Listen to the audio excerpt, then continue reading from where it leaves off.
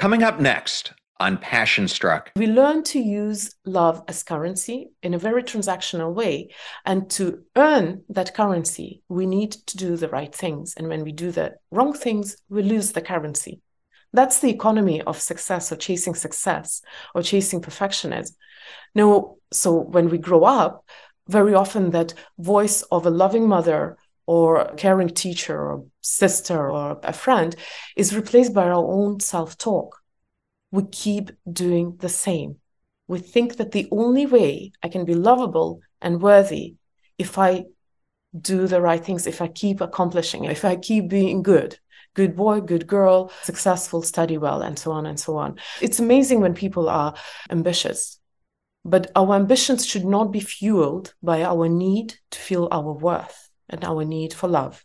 Because once they are fueled by these two things, it's a dead end. Welcome to Passion Struck. Hi, I'm your host, John R. Miles, and on the show, we decipher the secrets, tips, and guidance of the world's most inspiring people and turn their wisdom into practical advice for you and those around you. Our mission is to help you unlock the power of intentionality so that you can become the best version of yourself. If you're new to the show, I offer advice and answer listener questions on Fridays. We have long-form interviews the rest of the week with guests ranging from astronauts to authors, CEOs, creators, innovators, scientists, military leaders, visionaries, and athletes. Now, let's go out there and become Passion Struck. Hello, everyone, and welcome back to episode 306 of Passion Struck, consistently ranked by Apple as a top 20 health podcast. And thank you to each and every one of you who come back weekly to listen and learn how to live better, be better, and impact the world. Passion Struck is now on syndicated radio on the AM/FM 247 national broadcast. Catch us Monday and Friday from 5 to 6 p.m. on Apple Music, TuneIn, or wherever you listen. Links are in the show notes. If you're new to the show, thank you so much for being here. Or you simply want to introduce this to a friend or family member, we now have episode starter packs. These are collections of our fans' favorite episodes that we organize into convenient topics that give any new listener a great way to get acclimated to everything we do here on the show. Either go to Spotify or passionstruck.com/starter packs to get started. In case you missed it, earlier this week, I interviewed my friend Emily Morse, who is a doctor of human sexuality and the host of the award-winning #1 sexuality podcast, Sex with Emily, which has been on air for nearly 2 decades. We discussed her new book, Smart Sex, where she distills her knowledge as a human sexuality expert into a groundbreaking framework that will revolutionize your understanding of sex and pleasure. I also wanted to say thank you for your continued support of the show. If you loved Emily's episode or today's, we would appreciate you giving us a 5-star rating and review and sharing with your friends and families. I know we and our guests love to see comments from our listeners. Now let's talk about today's episode. In a world obsessed with perfection and self-improvement, it's time to challenge the status quo and redefine what it truly means to live an authentic life. We will be delving into a groundbreaking new book by Mind Valley co-founder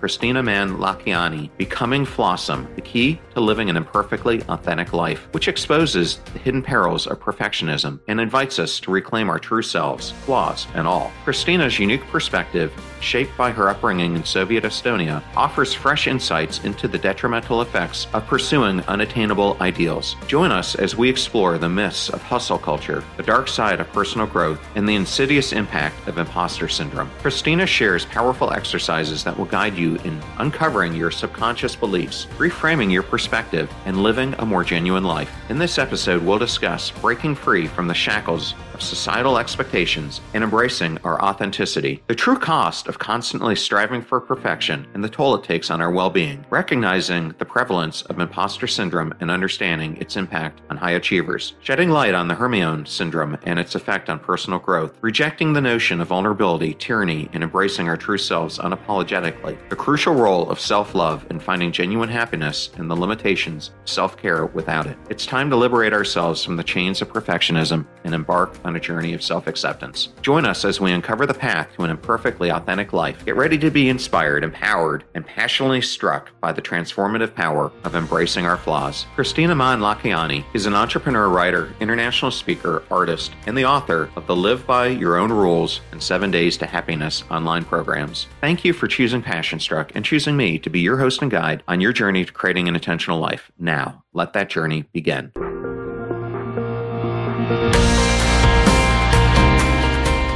I am so glad today to have Kristina Mänd-Lakhiani on Passion Struck. Welcome, Kristina. Thank you, John, for having me and for giving me this opportunity. Well, it's truly an honor to have you on, and especially given all that you've done to impact the personal growth of so many millions across the world. So, thank you for your contributions as well. Thank you. Thank you for saying this. Well, one fascinating aspect that I learned about you that many might not know is your deep connection to the world of art and creativity. And I understand that you have a genuine passion for painting. Have you cultivated your artistic skills over the years? Well, actually, I have to be absolutely honest here, and I'm much better at drawing than painting. And yeah, I actually went to art school for about 4 years when I was a child. So I've done all sorts of art forms, and my favorite is graphic and drawing. They're most unforgiving, but I studied it. And as a follow on to that, because I myself feel that the arts and creativity are so important, how have you embraced creativity as a means of self discovery and personal transformation? And how would you encourage perhaps the listeners to do the same? Well, I think creativity or being creative is, in a way, a trait that a lot of people have. I haven't researched creativity per se, so I wouldn't dare to say that everybody has it, but probably everybody. And I think for me, the causality probably goes a little bit differently. I need to express my creativity in things that I do. So it's not like I want creativity to help me with my work, but I would rather look for the tasks which require creativity. But then, with that said, having been in business for 20 years and we have so many people working in so many areas, I think there's literally creativity in everything you can do. The question is the person willing to look at their tasks at hand creatively, or do they prefer to just have things done? Now, in my opinion, being an entrepreneur is one of the highest forms of creativity. But of course, I'm also a writer and an author, and that all gives me the opportunity to express myself. Yes. And I think people who don't consider themselves creative overthink what it means to be creative, because you can have creativity in the simplest of things, whether it's journaling and expressing your thoughts that way. It could be putting a bouquet of flowers together. It could be taking pictures. There's so many different ways to express creativity rather than it having to be one of the formal ways that I think we see people do it. I think also, as we are talking about that, and I'm thinking a little bit more and more about creativity in essence is self-expression. And if you express yourself, you're bound to be creative in one way or another. And maybe the question is, how much in touch are you with yourself, and how much do you dare to express yourself fully? Because when we start expressing ourselves, we suddenly are called creative or crazy. Well, speaking of getting to know yourself, throughout today's interview, in a bit, we're going to be talking about your brand new book, Becoming Flawsome: The Key to Living an Imperfectly Authentic Life. And I just wanted to say congratulations to you on its release. Thank you so much for giving me this chance too. Yeah. Well, before we get there, I wanted to go through a little bit of your history. Similar to you, I got my start serving in the government. I happen to be part of the United States military, and you got your start serving for the government of Estonia. Can you tell me about that experience and some key takeaways for how it has shaped you? Well, I think when we're younger, we take decisions a little differently than when we're a little older and more mature and maybe have more experience.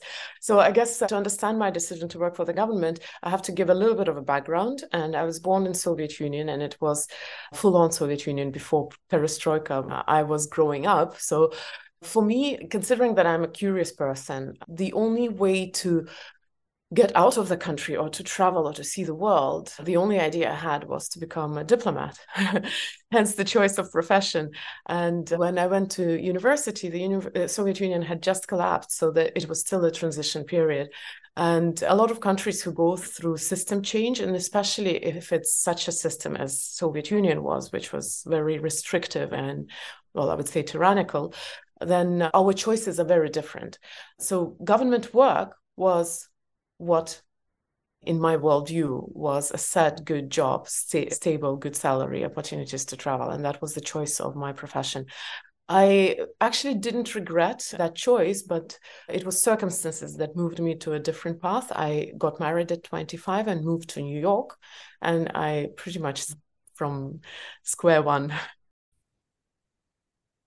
Get ready to supercharge your hiring experience with Indeed, our fantastic partner. We at PassionStruck are all about seeking smarter, more efficient ways to do things, and Indeed perfectly aligns with this philosophy when it comes to hiring. It's more than just a job site, it's a comprehensive platform that revolutionizes the way you find the perfect candidates. With its powerful matching engine and over 350 million global monthly visitors, Indeed streamlines the hiring process, bringing top talent straight to you. No more sifting through endless unqualified resumes. Indeed does the heavy lifting just for you. And what I love about Indeed is its ability to centralize all your hiring activities, from scheduling interviews and screening applicants to messaging candidates. It's all in one place. During my career, I've hired thousands of employees, and I only wish I had Indeed's efficiency and speed back then. And here's a fact that absolutely blows my mind. 93% of employers, according to a recent survey, say Indeed delivers the best quality matches over other job sites. That's quality and speed hand in hand. And listeners of this show will get a $75 sponsored job credit to get your jobs more visibility at Indeed.com/PassionStruck. Just go to Indeed.com/PassionStruck right now and support our show by saying you heard about Indeed on this podcast. Indeed.com/PassionStruck. Terms and conditions apply. Need to hire? You need Indeed. I know all those discount codes are difficult to remember, so we put them all at PassionStruck.com/deals. Now, back to PassionStruck. Well, it's interesting. My sister was also a diplomat, and she did the reverse. She spent the vast majority of her time in former Soviet Union, specifically Moscow, St. Petersburg, Eastern Berlin, and Ukraine. But I know she loved her experience doing that. So you then come to the United States, and as you said, you're starting again with nothing. What at that point inspired you to enter the personal growth industry and eventually to co-found Mindvalley? Well, I entered the personal growth industry because I accidentally co-founded Mindvalley. I would say that it was an accident, and also it was a little bit reluctant. I had started my career in the government, and I was quite passionate about making the world better. Of course, it may be questionable, are the government institutions the ones that help make the world better? But I've always been more passionate about a nonprofit world. Well, in that season of my life. Now, when I moved to New York because I got married, my then husband, Vishen, was passionate about personal growth, and he's the one who founded Mindvalley. But since I was in transition and trying to find myself, that was a good way to make myself useful. So I helped him with Mindvalley. That's how I ended up in the business. But the first few years, I was still trying to make my own choices and go my own way. It's just that sometimes we accidentally end up on the path, which in essence is our path. It's just that we don't always know it from the start. So in the beginning, I was trying to get off that path of personal growth and transformation and being in business and go back to non-governmental organizations, intergovernmental organizations. I was trying to get into UN. I got my master's degree in international politics, but then eventually I realized that I was in the right place and I shouldn't be running away. Well, speaking of what led to that, were there any experiences or moments that fueled your passion for empowering others?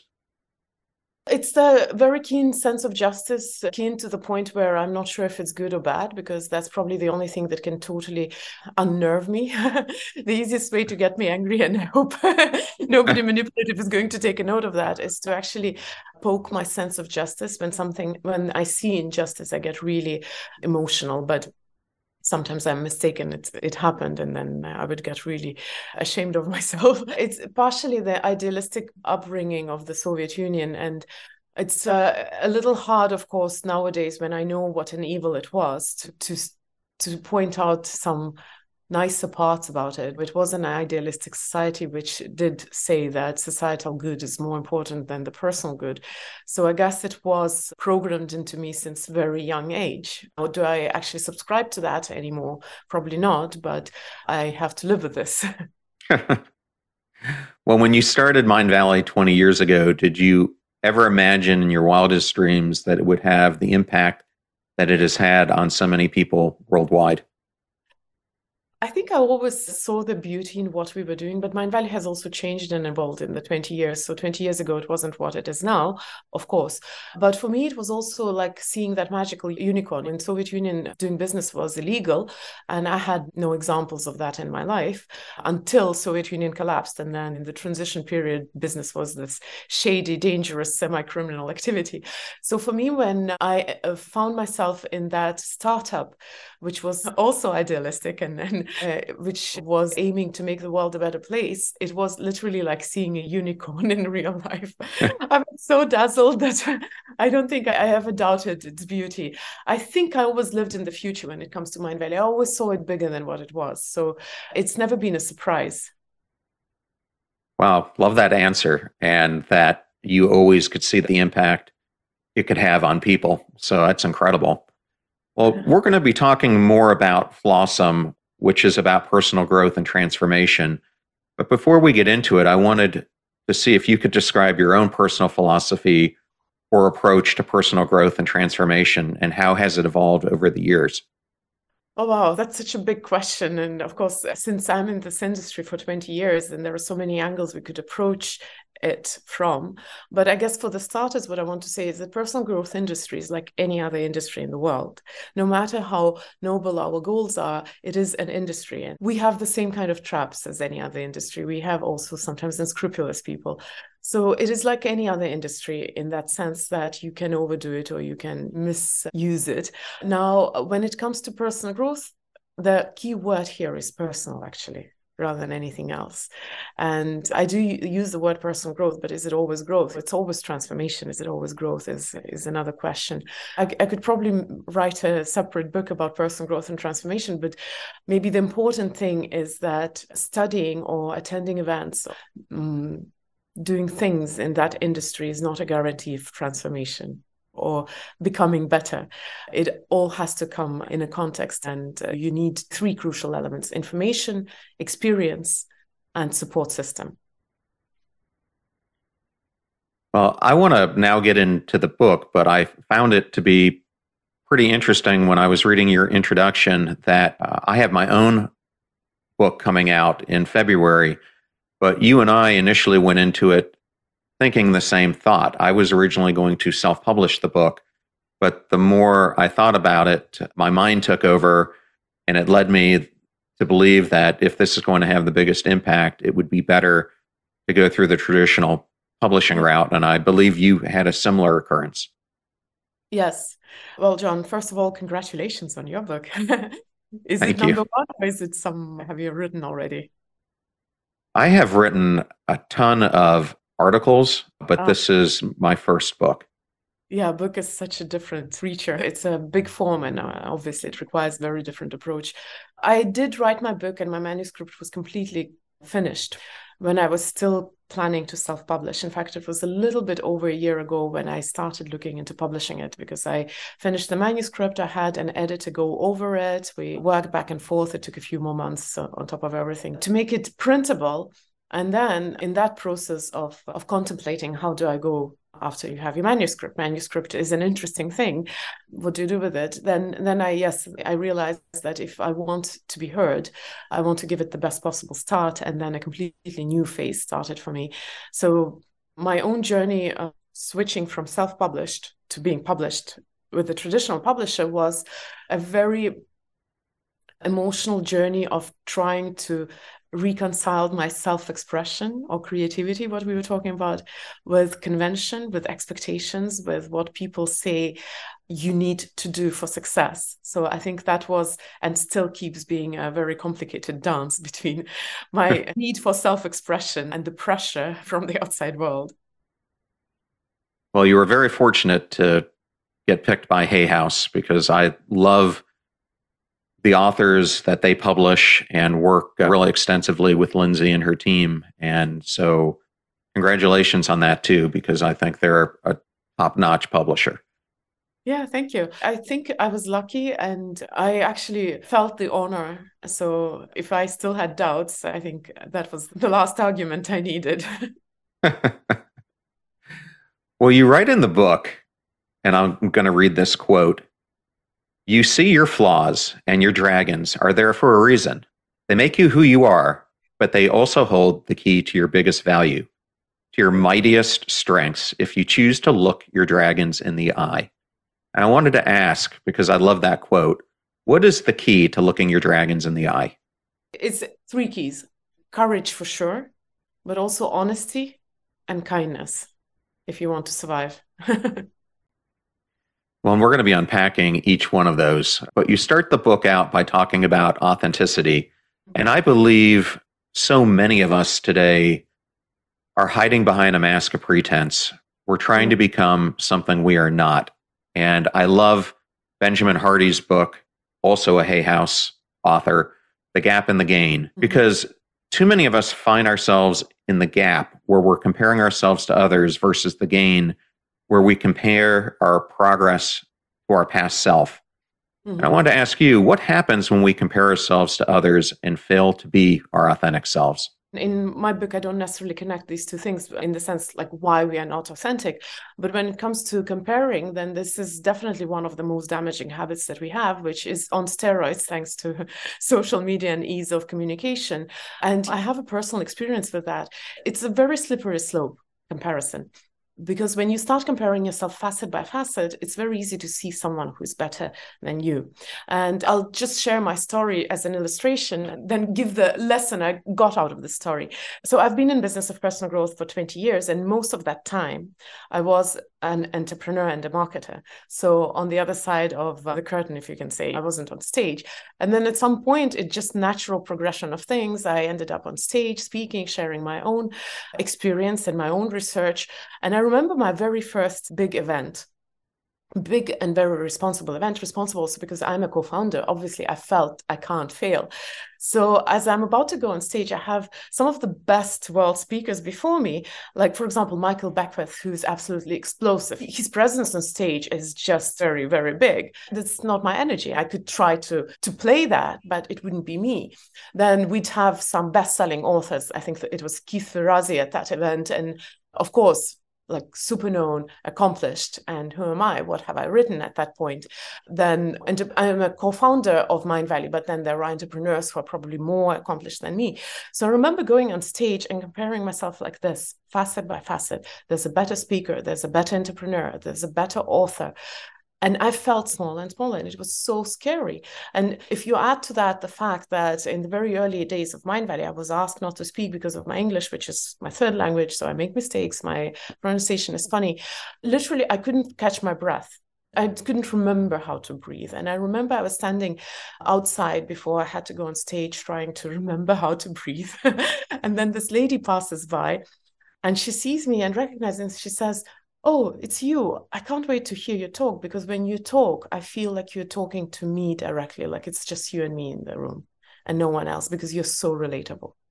And when she said that, it was really, to a degree, a turning point in my career, because I suddenly realized that I'm not there to be compared with all the other speakers. I'm there for me. And a friend of mine, right before that, had told me, it was a few days earlier, she said, "We're so obsessed with the idea that we have a talent that we forget that we are not two-dimensional.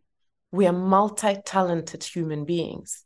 And what makes us valuable is not a talent, it's the combination of things that make us unique. So it doesn't matter if I am lesser than anybody else when I compare myself facet by facet. What matters is that all of those things together give me the value which is absolutely unique compared to everybody else." That realization actually made me go on stage and own it and not be afraid of my accent, of my obscure background, of the fact that I refuse to do on stage what I'm told I have to do. But it really required recognition. Whatever those dragons are that maybe I feel ashamed of, they may be holding exactly the value that I have to give to the world. I do not know if I jumped somewhere else in trying to answer the question, but that's what came to me.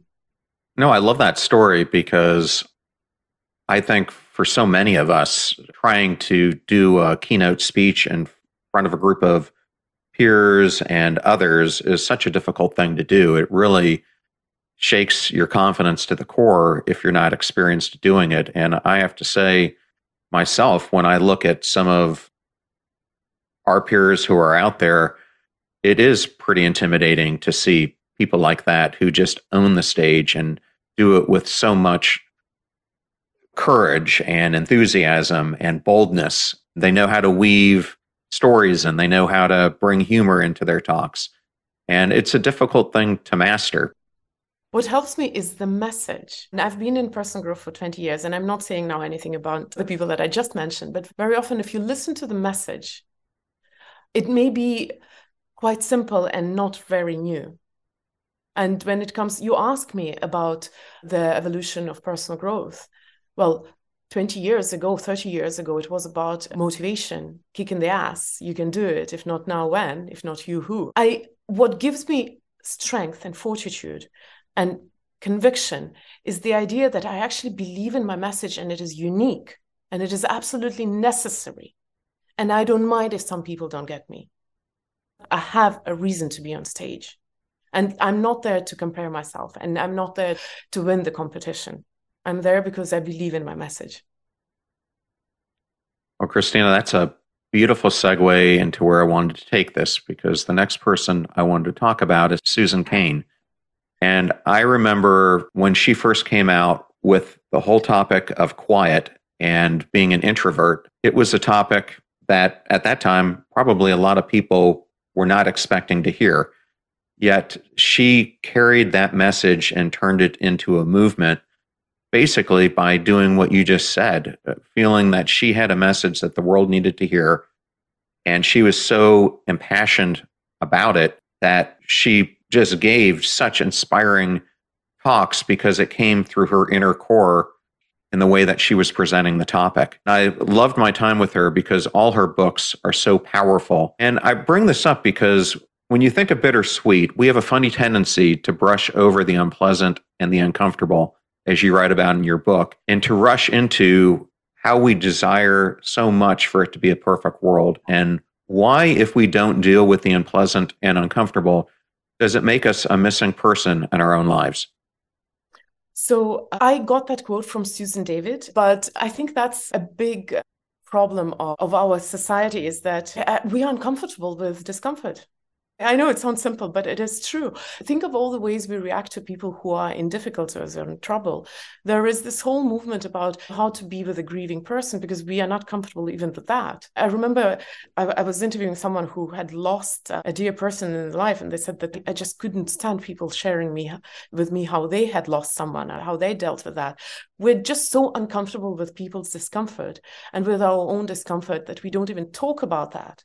That's why we get this whole movement of good vibes only or positivity, or this whole fascination with somebody being toxic for you. It's a really unfortunate world because, and I'll quote Susan David, I love her work very much. She says, discomfort is the price of admission to meaningful life. And meaningful life means that we have to be okay with the fact that sometimes we'll be incredibly uncomfortable. Sometimes we'll be sad. Sometimes we'll be grieving. Sometimes we'll be incensed, angry. Our sense of justice is going to be hurt. And if we as a society don't start talking about what is the right way to deal with that discomfort, we're not going to evolve too far, because there is a limit to that. It comes from our childhood, because if we look at how do we raise children, we keep telling them how they are supposed to feel. Don't run around like crazy. Don't be restless. Don't throw a tantrum. And then we grow up and we carry the same conversation into adult life. That whole movement of first world problems. How dare you to feel miserable? You have to be grateful about what you have in your life. There are people who are more miserable than you. We're not allowed to feel whatever we feel. We're shamed for our feelings. And then we take on that paradigm and we actually feel guilty for just being human. I think that is such a powerful message. And yesterday I happened to be interviewing a former Navy SEAL. And when SEALs are going through BUDS training, there's a lot of suffering that happens. And they have this saying that it's better to suffer in the front than it is to suffer in the rear. But what we were talking about was that he was suffering in silence. He had gone through a number of missions and head injuries and other things that were causing him mental anguish. And I think we are taught to bottle up these negative emotions and not express them, that too many people today are suffering in silence. And so I'm glad that you express that need to awaken your soul, let yourself feel these emotions because they are so powerful in experiencing who you are authentically supposed to be. And I think another wonderful author who talks about that is Brené Brown. I know she's known for slightly different topics, but she has this book called Rising Strong, where she's talking about lying on the arena face in the mud. Because whatever popular culture you take, we're talking about bouncing back. We almost never talk about the low moment. Look at the movies, whichever movies it is, even about underdogs. Very often we jump over the hardships and we show how the person bounced forward, bounced back, whatever you call it. The conversation about being in the low is almost a taboo. And no wonder people suffer in silence, because first of all, they don't think anybody can help them. They don't think that people will relate. And there is also this feeling of shame and guilt. Oh, why am I going to bother you with that? Well, I did this incredible interview earlier this year with Dr. Will Cole, and he brought up a term for me that I had never heard before, but it just resonated so strongly. And that term was shameflammation. Oh, wow. Because we allow ourselves to feel shame, as Brené Brown is best known for, but the shame in itself causes us to have chronic stress, which causes us to have inflammation. And when you combine the two together, it just becomes this toxic fuel that brings you down a rabbit hole of despair. Yeah. And I just thought that word, shameflammation, was such a unique way of capturing that feeling and the need to do something about it. Well, I do talk about that in my book, because I think this is the kind of literacy that we humans need, the emotional literacy, because we humans, we experience emotions for a reason. And why don't we stop pretending that there are good or bad emotions, and that some emotions should happen and others don't? And I think it's time we just learn to process them properly. I completely agree with you.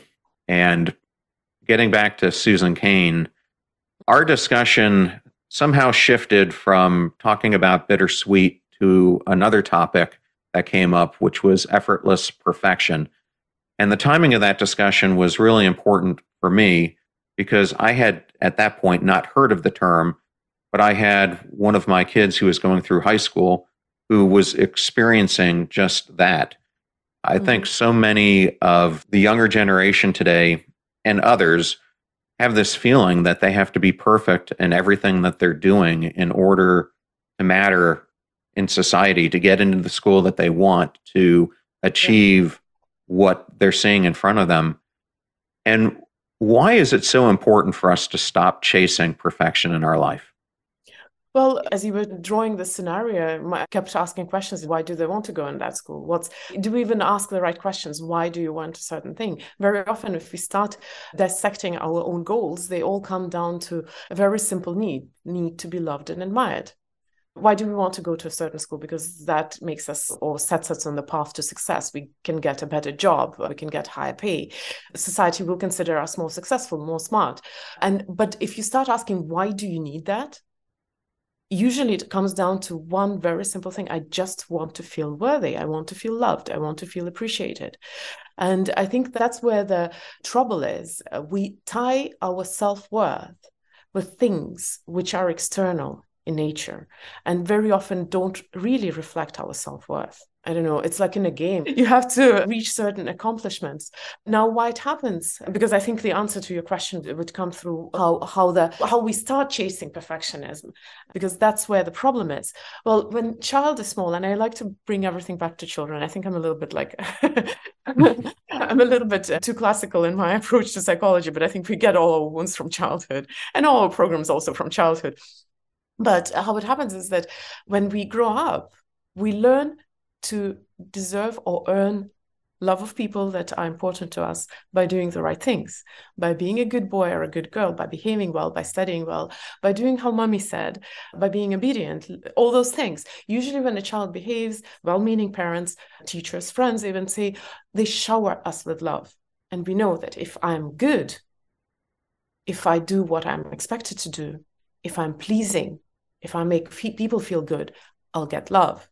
Now, if child misbehaves in any way, then usually even the well-meaning parents who actually deep inside continue loving their child, they do use love as currency and they withdraw it to teach a lesson to a child.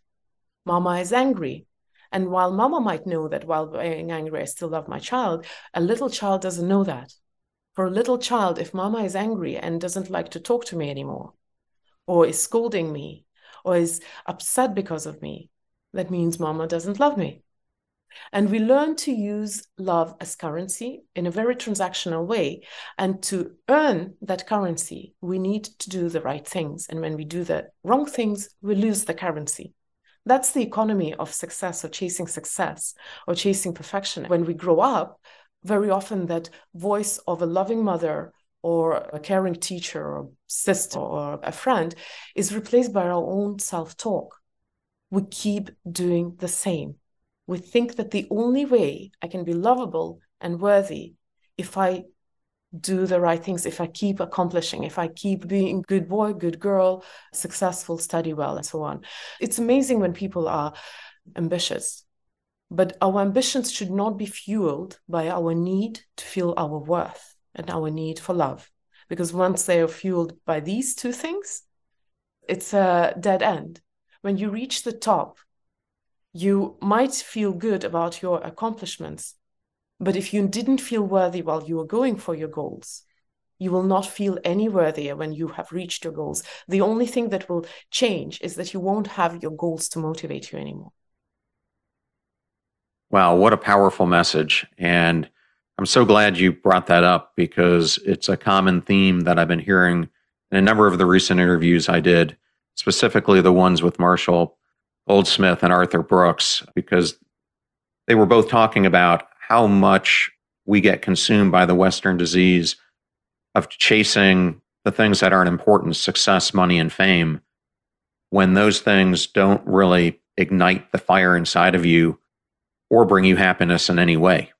So before we go on, I have to compliment you on the amazing people you keep interviewing. I'm really in awe.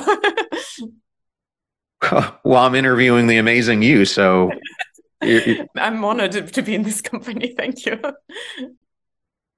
What was really interesting, especially talking to Marshall Goldsmith, because he recently came out with this book called The Earned Life. And he said there's one desire that every human has in common, and that is we all want happiness, but it is so elusive to find.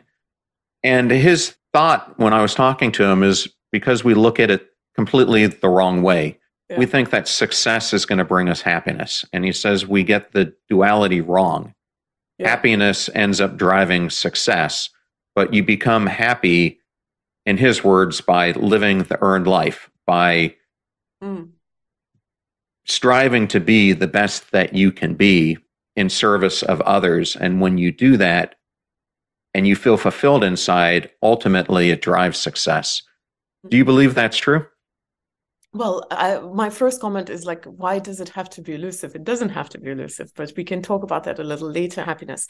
Now, when it comes to the correlation between success and happiness, it's not even the question of belief. I was born in Soviet Union, so I need to research everything. There is plenty of research that shows that there is a correlation between success and happiness, but the causality goes just one way. Success naturally doesn't bring happiness, and we all know that. Because if you look at a lot of successful people, and I'm talking about traditional definition of success, whether it's financial success or professional success, a lot of them are quite miserable, or they have out of balance life, lose their health and family and whatnot, including some very successful people have killed themselves. So naturally, success doesn't bring happiness. There's no need for research. Research does show that if you are striving for success in the state of happiness, and of course we don't understand happiness as state usually, then you're much luckier to achieve success. There is actually research proving that, and not just one research. It's for it to be believable, it has to be replicable. So it is proven. Now, why I said that happiness doesn't have to be elusive. The problem with our conversation about happiness in our contemporary society, there are two problems. Problem number one is that we deprioritize it. While we all want happiness, I wonder how many people you have interviewed who have their personal happiness as one of their annual goals. I've been in this industry for a long time. People feel it's not a serious goal. So we never aspire for happiness. In fact, contemporary discourse says that you shouldn't chase happiness because you won't reach it. And there are a lot of interesting ideas about what you should not do about happiness. Yet, rule number one in personal growth and transformation is that if you want to achieve anything, you have to work on it. And that's the interesting thing. You want a good, healthy body, you have to work on your body. You want strong, loving relationships, you have to work on your relationships. You want to be rich, you have to work on your money blueprint. Yet, you want to be happy, you have to do nothing. This just doesn't make sense to me. Now, what I came to a conclusion is that we as a society define happiness as an emotion. And emotions, by their nature, are fluid. They don't stick. That's the nature of emotions. They happen, and as you're expressing your emotion, it changes, because that's what emotions are. They're those waves of energy that go over us. So if you identify happiness as an emotion or anything relatable, joy, euphoria, excitement, of course, they are not stable. Of course, they're going to change. The moment you achieve it, the moment you feel it, it's changing. Now, it's interesting. In psychology, we define depression or anxiety as a stable state.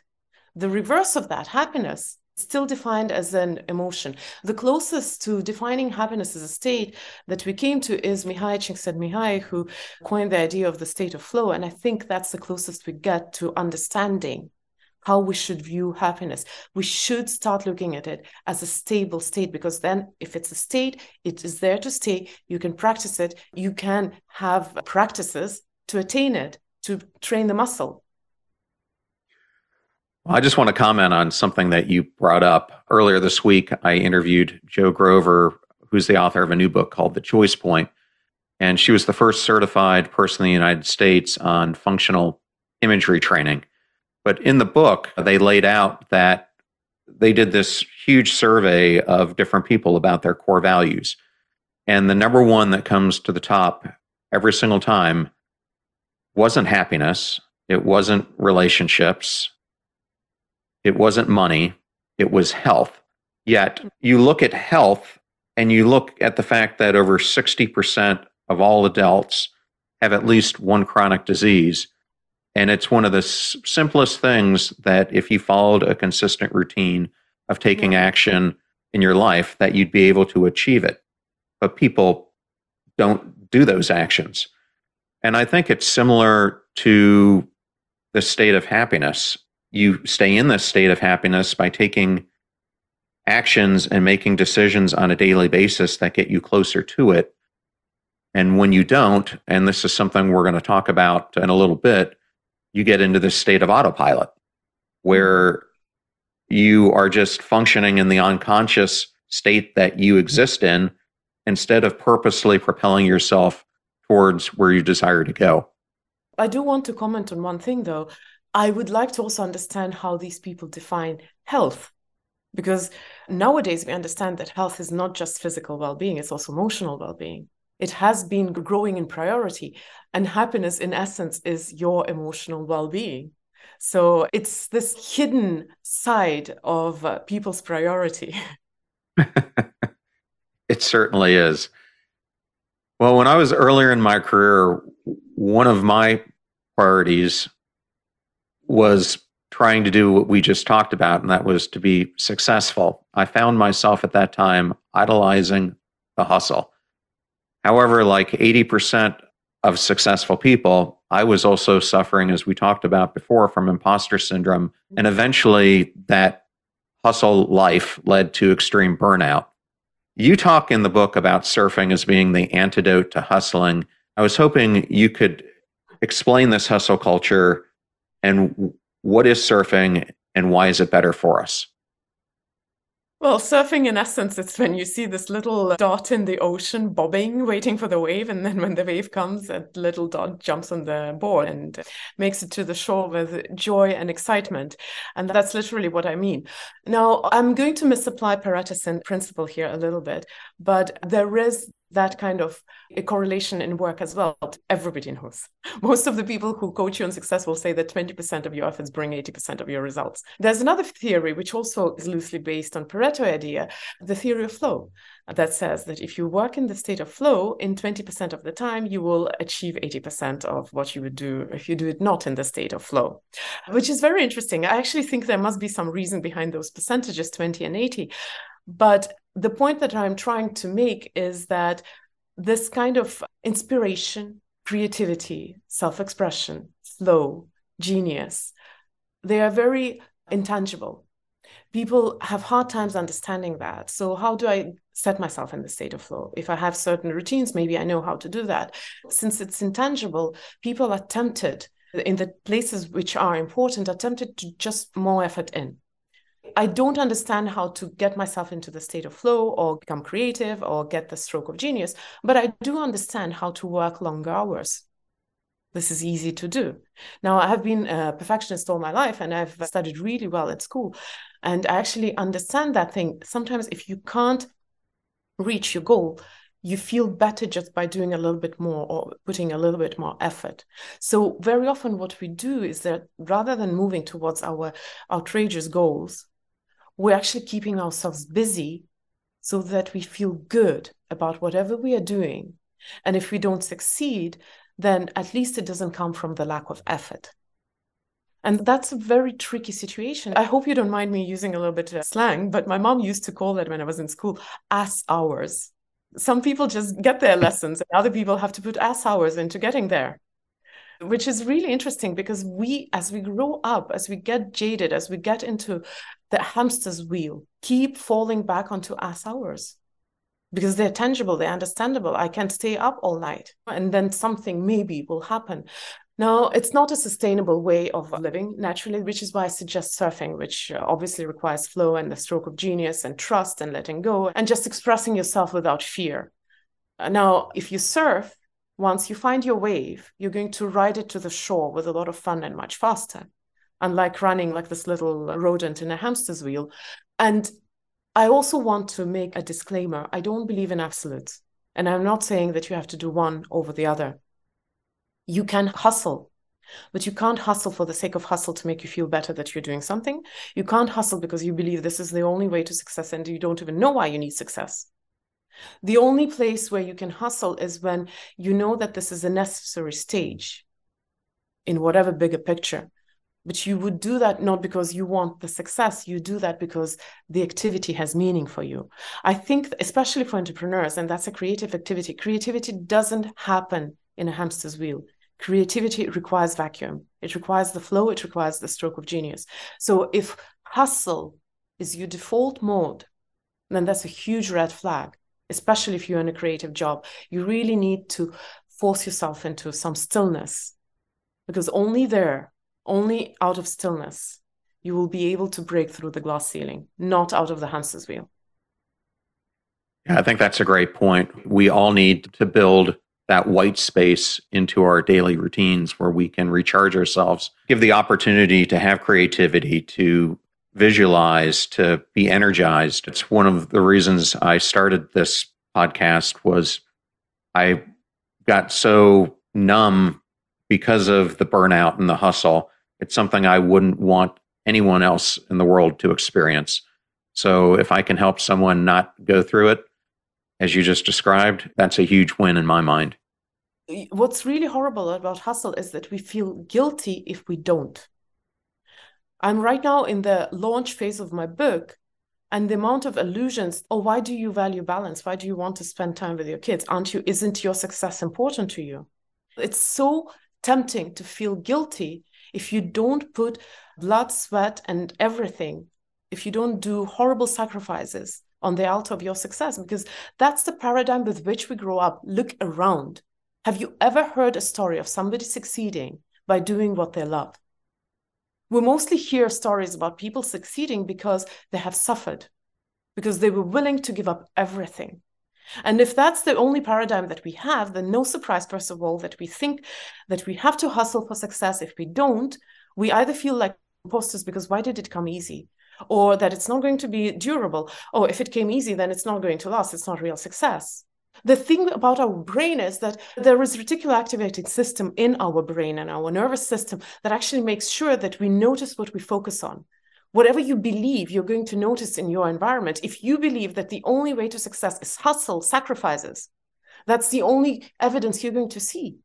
And that's your life. That's how you're going to be living. And we as a society keep reinforcing that idea, but it's not the only possible solution. You can achieve success by doing what you love, what has meaning for you. So I think that one of the reasons that we stay in this mode of hustle culture is this topic of autopilot, which you cover in part 3 of your book. And I actually dedicated myself a whole chapter to it in my upcoming book. I call it Living a Pinball Life. And I give the analogy that we let the game of pinball play us, and we get so distracted and so consumed with everything that's going around us that we don't take the time to learn how to master the game. And I was hoping you could share what you feel it means to live on autopilot, and how does it impact the life that we want to have?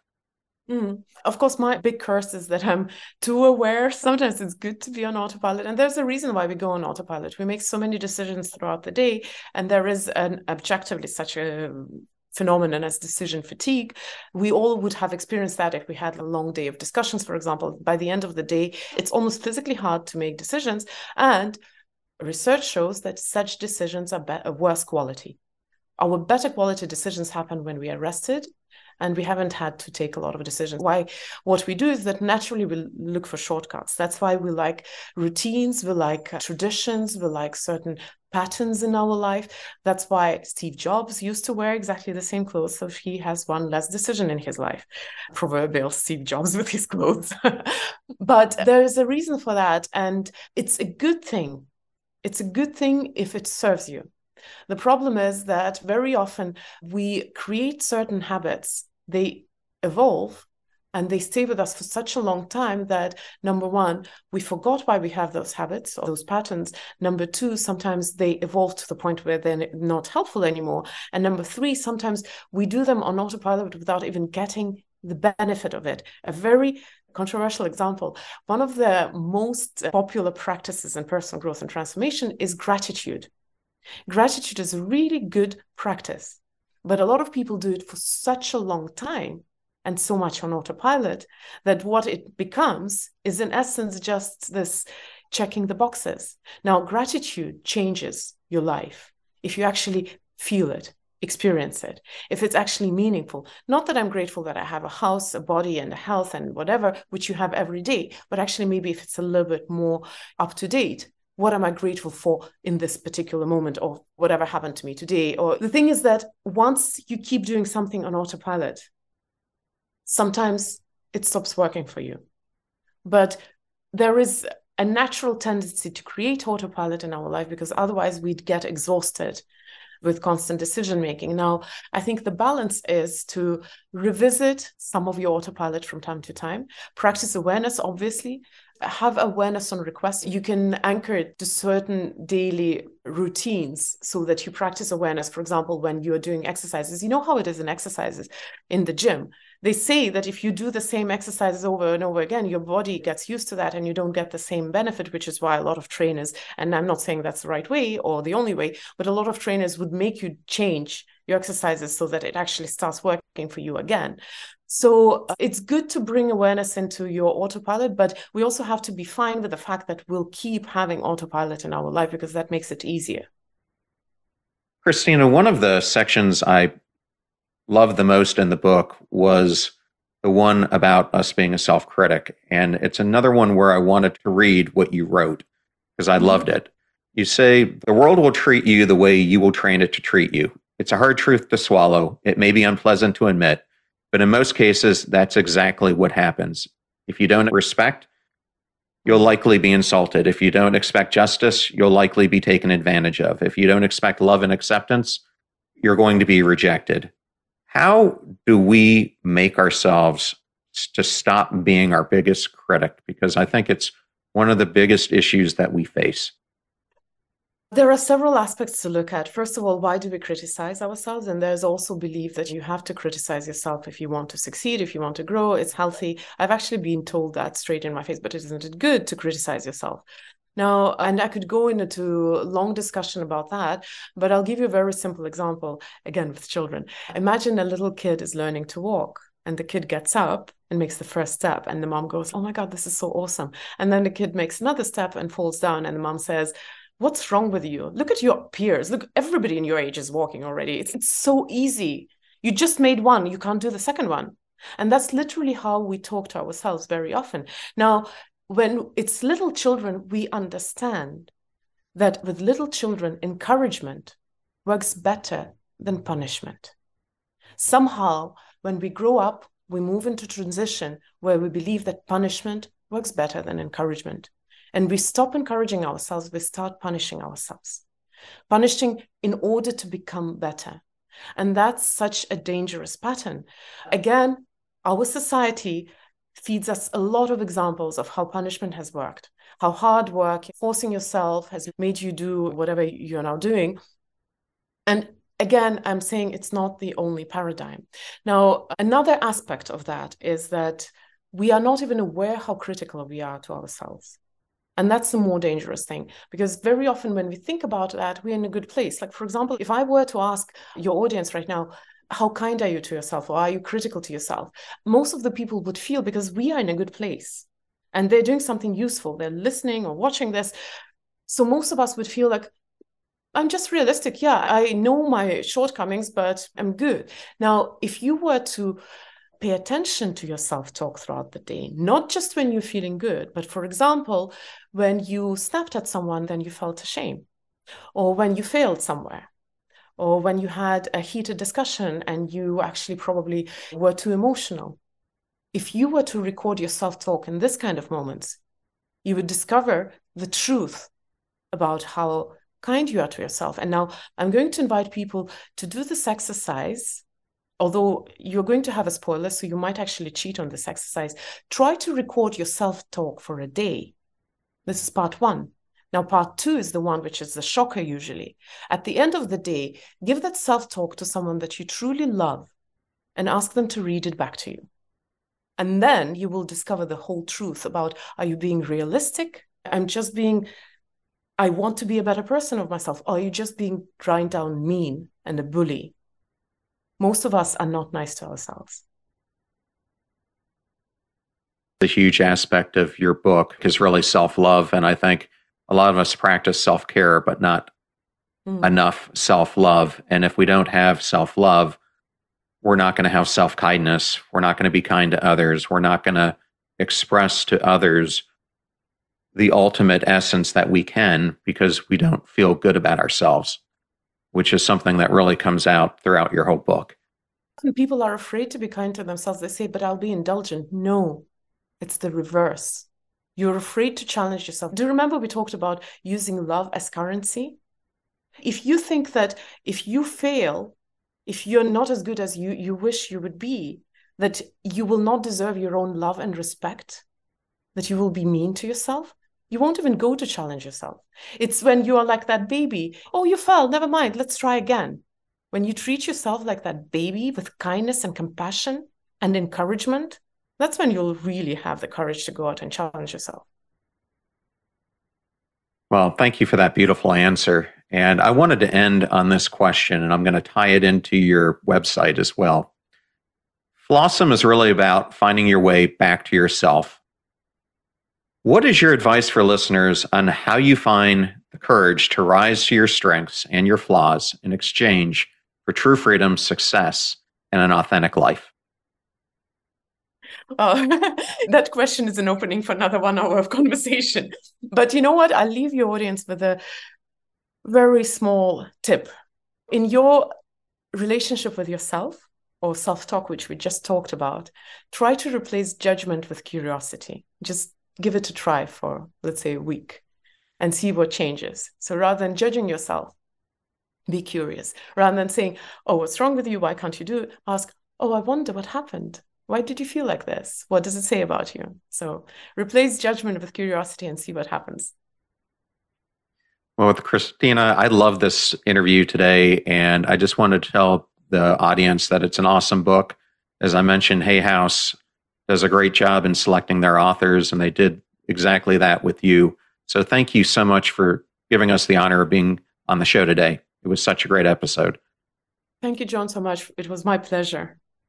I thoroughly enjoyed that interview with Kristina Mänd-Lakhiani, and I want to thank Kristina and Hay House for the privilege and honor of having her appear on today's show. Links to all things Kristina will be in the show notes at passionstruck.com. Please use our website links if you purchase any of the books from the guests that we feature on the show. All proceeds go to supporting the show. Videos are on YouTube at both Passion Struck Clips, as well as John R. Miles. As I mentioned at the beginning, we are also on the AM/FM 247 national broadcast. You can catch us on Monday and Fridays from 5 to 6 p.m. Links will be in the show notes. Advertiser deals and discount codes are all in one convenient place at passionstruck.com/deals. I'm on LinkedIn, where you can join my newsletter, or you can find me at John R. Miles on all the social platforms, where I post daily doses of inspiration, hope, and meaning. And if you want to know how I book amazing guests like Kristina, it's because of my network. Go out there and build yours before you need it. You're about to hear a preview of the Passion Struck podcast I did with Jason Kander, a former Army captain who served in Afghanistan and was the first millennial ever selected to statewide office. We discuss his memoir, Invisible Storm, his journey to recovery, and why you must either deal with your trauma or your trauma deals with you. The military works very hard to ground into you the notion that what you're doing is no big deal. And this starts the moment you start basic training, and it goes all the way through your service. It's a pretty necessary form of brainwashing, because for me to do the job I did, you've got to believe that it's no big deal compared to what other people are doing. Otherwise, you can't go out and do it. If you've bitten from the apple of knowledge and you understand that what you're doing is insane and that it's really dangerous, the problem is that when you finish your deployment or you finish your service, nobody flips that switch off. Nobody explains to you, actually, it was quite a big deal. And you should expect to feel different, because what you did is not normal for a human being. The fee for this show is that you share it with family or friends when you find something useful or inspirational. If you know someone who's looking to understand how to unlock an authentic life, then definitely share today's episode with them. The greatest compliment that you can give us is to share this show with those that you love and care about. In the meantime, do your best to apply what you hear on the show so that you can live what you listen. Until next time, go out there and be passion struck.